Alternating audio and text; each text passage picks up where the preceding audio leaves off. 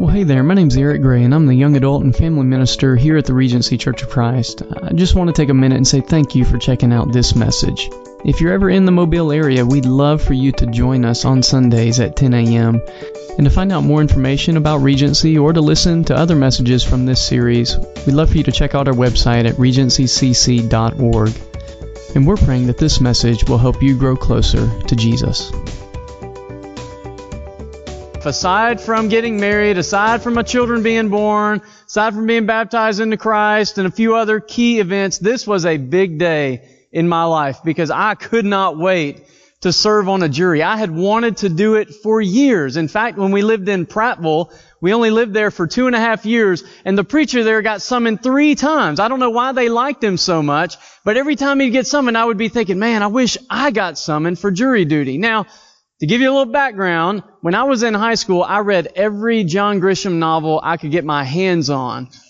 There was a time where I thought I wanted to be a lawyer until I found out how long you have to go to school to be a lawyer, and then I realized I don't want to be a lawyer. But I was always fascinated. I watched Law and Order all the time. I thought I had a pretty good handle on the courtroom.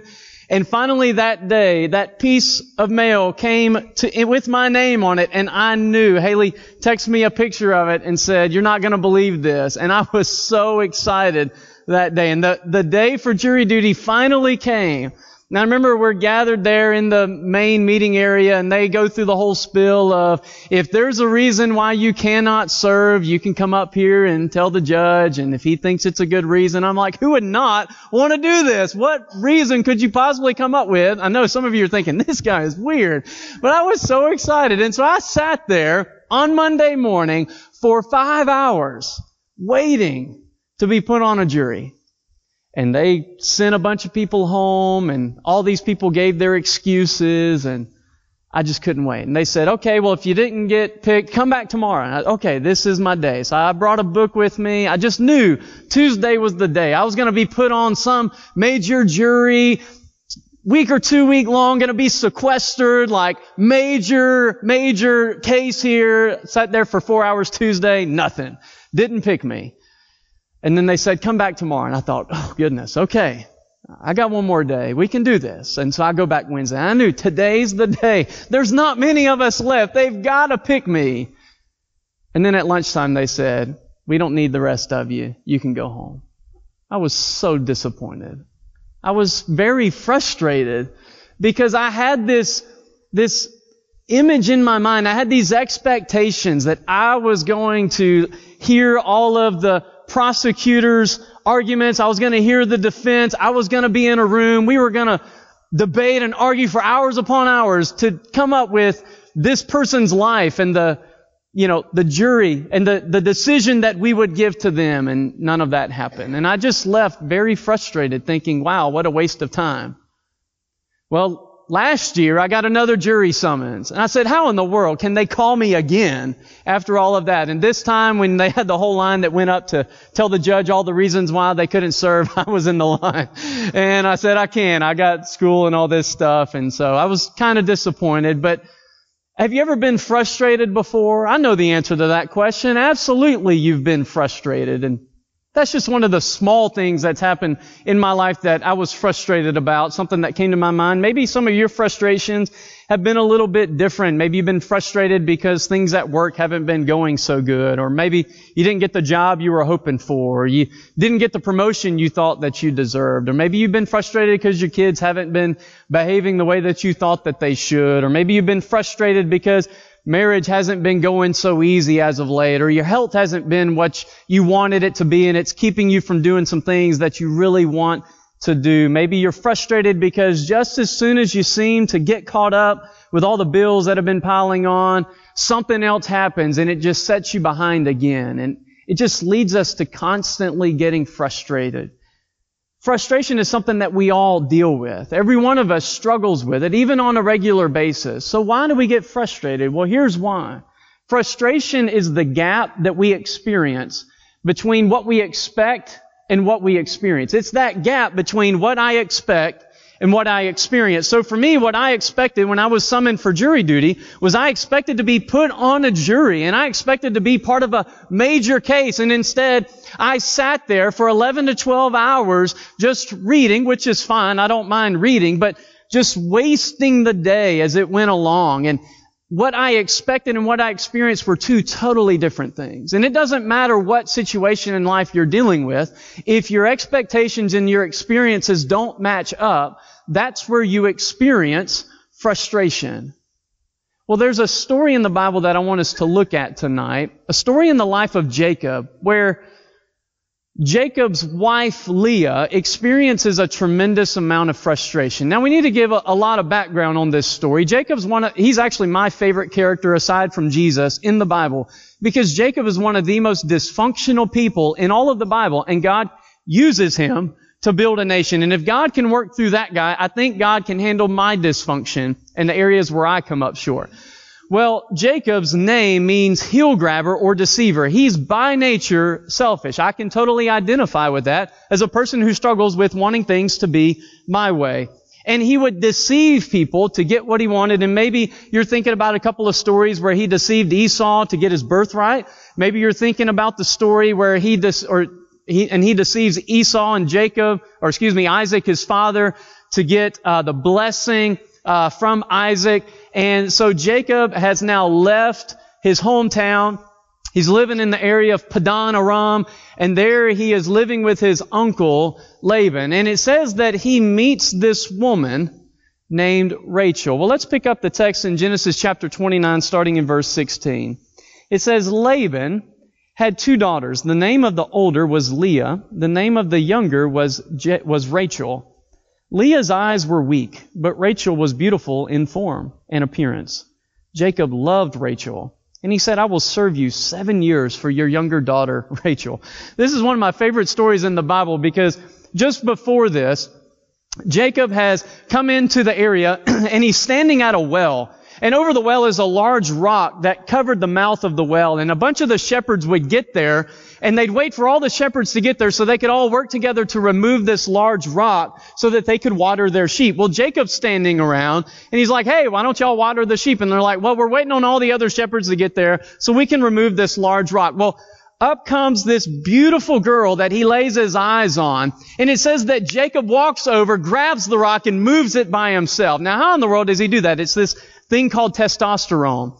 Gentlemen, you've experienced it. You've done all kinds of crazy things to impress a woman. Amen? Oh, thank you. We got one amen. All right, so there you go. We got one man's getting some brownie points tonight. And so here is Jacob just going, he's like, I got this, fellas, and he moves and he's probably flexing the whole time. And then he runs up to Rachel, kisses her on the lips, and then starts crying. It is the weirdest meeting, story. Could you imagine 30 years later when they're at a high school reunion and they say, well, how'd you guys meet? Well, he moved a large rock, he kissed me, and then he cried. Like, they probably make Hallmark movies about that or something. I don't know. Well, it tells us about Laban's 2 daughters. And so Jacob's now come back to Laban's house and he says, I want to marry your daughter, Rachel. What do I got to do?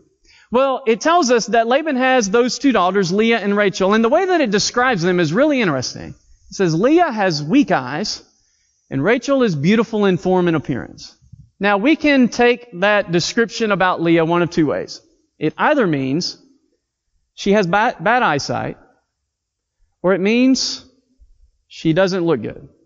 That's the 2 ways that we can take this, okay? You can choose whatever interpretation you wish, but based on the way it puts it together, it seems as though the writer, that Moses, is contrasting Leah and Rachel. He's letting us know Rachel was the looker.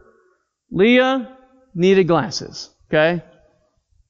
Or, well, let's keep going. We're just going to digress here. Okay, so we got Leah and Rachel, and Jacob works 7 years to marry Rachel. And I love what it says. Look at verse 20. It says, so Jacob served 7 years for Rachel, and they seemed as only a few days for the love he had for her.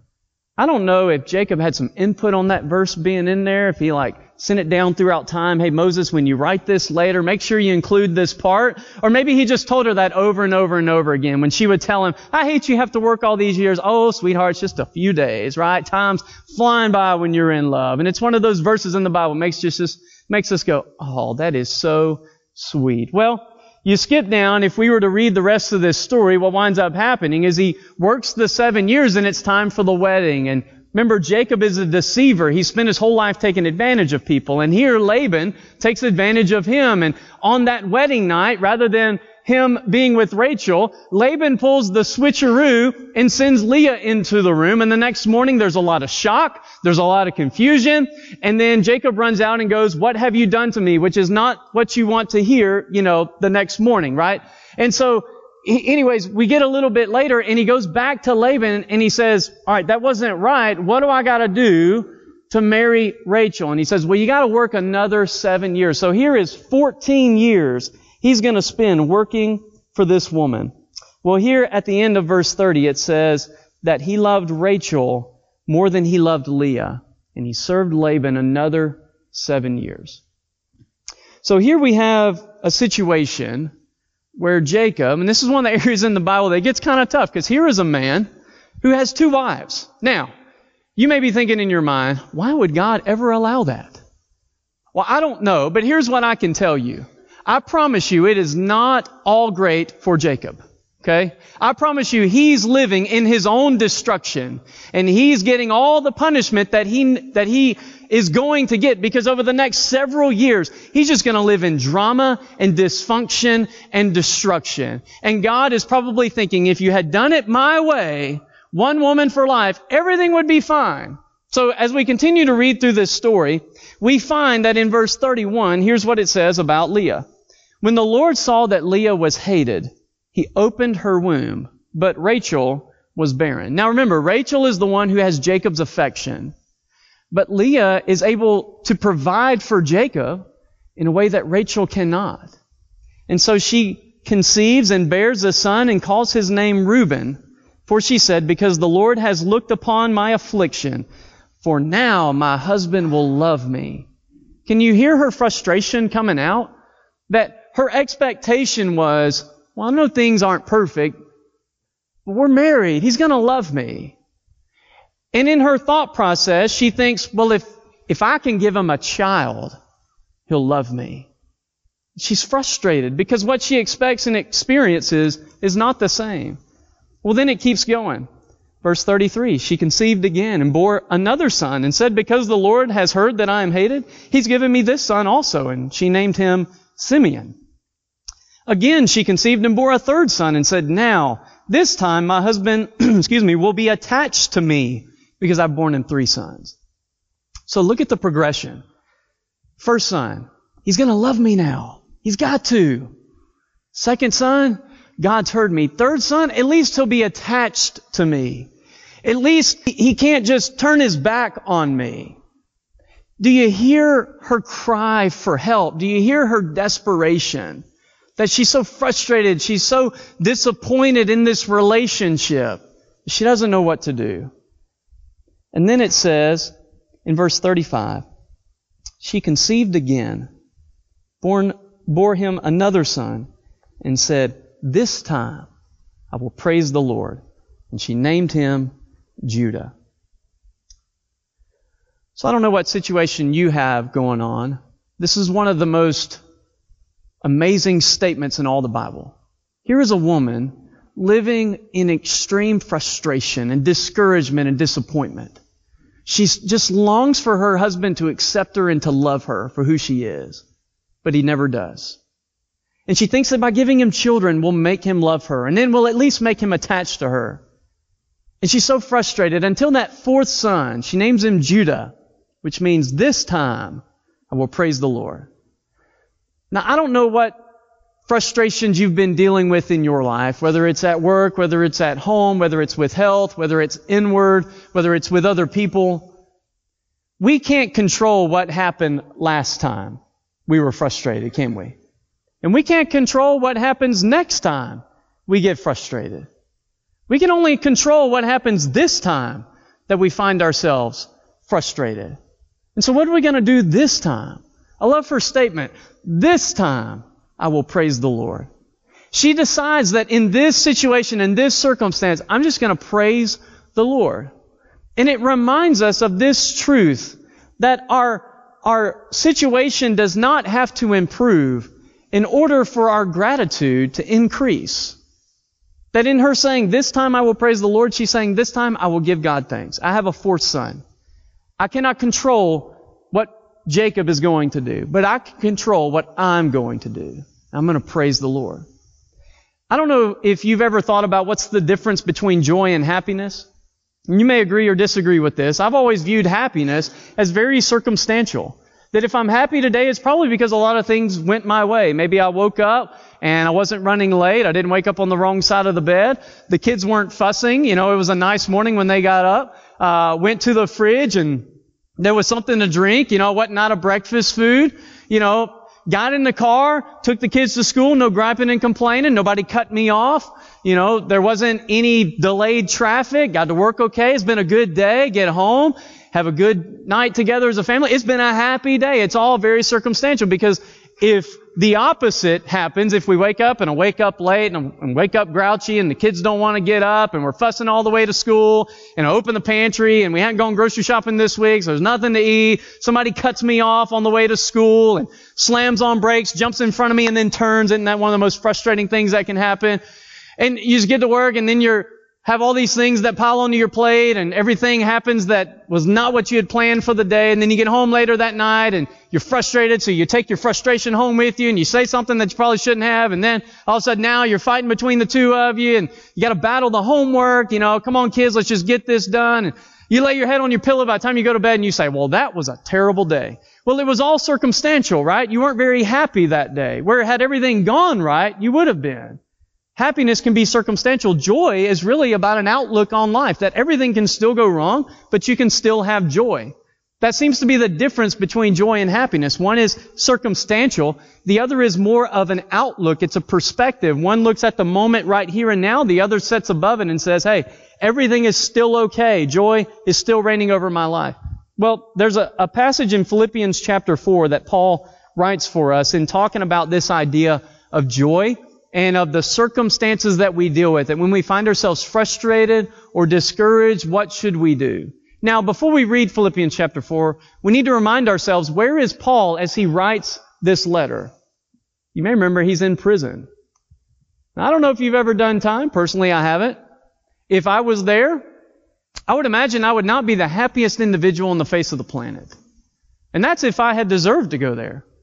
But if I got put into prison for doing the right thing, if I got put into prison for preaching in the name of Jesus, I'd probably be frustrated, thinking, God, why is this happening to me? I did what you called me to do, and now I'm in prison. And not only am I in prison, but I'm chained to a guard. Like, they treat me as one of the worst criminals, and I haven't done anything wrong. You could imagine how someone in that circumstance could be very frustrated. But not Paul. He's got a different outlook on life. In fact, in other places, he says, it's actually great that I wound up here, because well, I preached to the whole prison guard and now everybody knows about Jesus. What an outlook on life. Well, here's what he writes in Philippians 4. When you're dealing with frustration, here's 3 reminders. Philippians chapter 4. The first thing is, be thankful. Look at what he says in verse 4. Rejoice in the Lord always. Again, I will say, rejoice. So in every situation that you're dealing with, every situation that you're frustrated, there is always something to give thanks about. I read a blog earlier this afternoon about a guy who was talking about frustration. And he said, my family and I, we were going home from a party. It was Saturday night. I was getting ready to preach the next Sunday morning. It was kind of late. We knew we were already getting the kids in bed late. And on our way home, we hit something in the road. And we just worried that it didn't tear up the tire. And so we were only about a mile from the house. So we just hurried to get home. He said by the time they got home, you could hear the air going out of the tire. And he thought, oh no, this is not what we need. Change a tire at this time of night. We got church in the morning. And so he says he hurries up and changes the tire, gets it all done. But then he gets to a point to where he can't get the new tire on. He said it will not go on. And he's just really struggling, and he has to call somebody to come give him a hand. And he's just really frustrated about it. He said later on he sits down and he thinks about it. He said, there I was in that moment frustrated. And I didn't think about all the things that had gone right that night. He said, I got to spend time with my family. I got to hang out with my friends. We had a car to drive. We're going to get up and go to church the next day. He said we could have been going 50 miles an hour, had a blowout, and been in a catastrophic car accident. Isn't that a great perspective? Not only after the fact, but in the moment, that when we find ourselves frustrated, to just stop and think, okay, out of everything that's not going right, what can I give thanks for? In my frustration, where do I need to pause and rejoice and rise above this situation to see what should I give God thanks for? If nothing else, I'm breathing, and it's another opportunity to enjoy His presence, His grace, and to bless another individual. But I'm sure that there were many other things that were gifts from God that day. It's about being thankful. Paul says, in everything, give thanks. So be thankful. Here's what H.A. Ironside said. He said, we would worry less if we praised more. Thanksgiving is the enemy of discontent and dissatisfaction. Here's what Zig Ziglar said. This one just really cuts to the chase. Be grateful for what you have and stop complaining. It bores everybody else, does you no good, and doesn't solve any problems. Well, that's one way to put it, right? Sometimes when I get frustrated, I just want to let everybody else know that I'm frustrated. Instead, I should let everybody else know how thankful I am. So let's be thankful. Here's the second thing that Paul says. When you find yourself frustrated and discouraged, he says, be prayerful. Look at what he says in Philippians 4, verse 6. Do not be anxious about anything, but in prayer and in supplication, with thanksgiving, let your request be made known to God. And the peace of God, which surpasses all understanding, will guard your hearts and your minds in Christ Jesus. Sometimes prayer is the last place that we look, that we go, but really it should be our first response. That in that moment that I'm feeling frustrated, I should lift that up to God. God, I'm frustrated. I don't exactly know why, or maybe I do know why, and I know I shouldn't let it get to me like this. Lord, help me to find something to be thankful for. And Lord, I turn this over to you. That's what Paul is saying. Every request that we have, every anxiety that we have, every frustration that we have, we should turn it over to God. Here's another quote that says, prayer does change things. It changes all kinds of things, but the most important thing that prayer changes is us. That when I pray, in that moment, I am able to gain that perspective that God is still in control, that He is still loving me and blessing me, and that things are going to be okay. So when I'm frustrated, not only should I be thankful, but I need to be prayerful. And then here's the third thing Paul points out in Philippians 4. Be careful. We got to be careful when we find ourselves frustrated. And here's why. Look at what he says in verse 8. Finally, brothers, whatever is true, whatever is honorable, whatever is just, whatever is pure, whatever is lovely, whatever is commendable, if there is any excellence, if there is anything worthy of praise, think about these things. Here's why we must be careful, because when we find ourselves frustrated, whatever we have taken in is what's going to come out. So how I deal with my frustration is absolutely going to be affected by what I have allowed into my life and into my heart. And so I must be careful about the things that I'm taking in, whether it be through what I'm watching on TV, what I'm listening to as far as music goes, even the people that I'm hanging out with. If I find myself constantly hanging around complainers, well, I shouldn't be surprised when I find myself complaining about my frustrations. It's what's naturally going to come out. We got to be careful about what we take in, because it's what's going to come out, especially in those times that we find ourselves frustrated. And so we could be feeding our own frustration and discouragement if we aren't careful. And so Paul says, be thankful, be prayerful, be careful when we find ourselves discouraged and frustrated. Now, here he writes this from a Roman prison, which in a few verses he's going to go on to say these words: I can do all things through Christ who gives me strength. Now, he's not saying I can go win a football game. He's not saying I can go be the most successful person on the planet. In fact, what he's actually saying is, I can be content in every situation that God has placed me in. Whether it's one that has gone the way I wanted it to, or one that has not gone the way I wanted it to. I can do all things through Christ who gives me strength, because he has learned this idea of being prayerful, thankful, and careful, that he's living it, and therefore he can do all things. So when we find ourselves dealing with frustration, yes, we need to do those things, and we need to remind ourselves that God has given us the ability to do everything that He has called us to. That He has given us the strength to deal with each and every moment.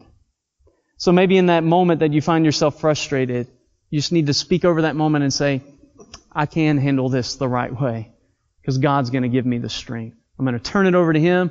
I'm going to give thanks, and I'm going to be careful about what I'm taking in. Whether you're dealing with somebody else that's frustrated with you or with another situation, even reminding them, hey, God's got this, you got this. You can do it with His help. Just reminding ourselves in that moment that God has given us the strength to handle it.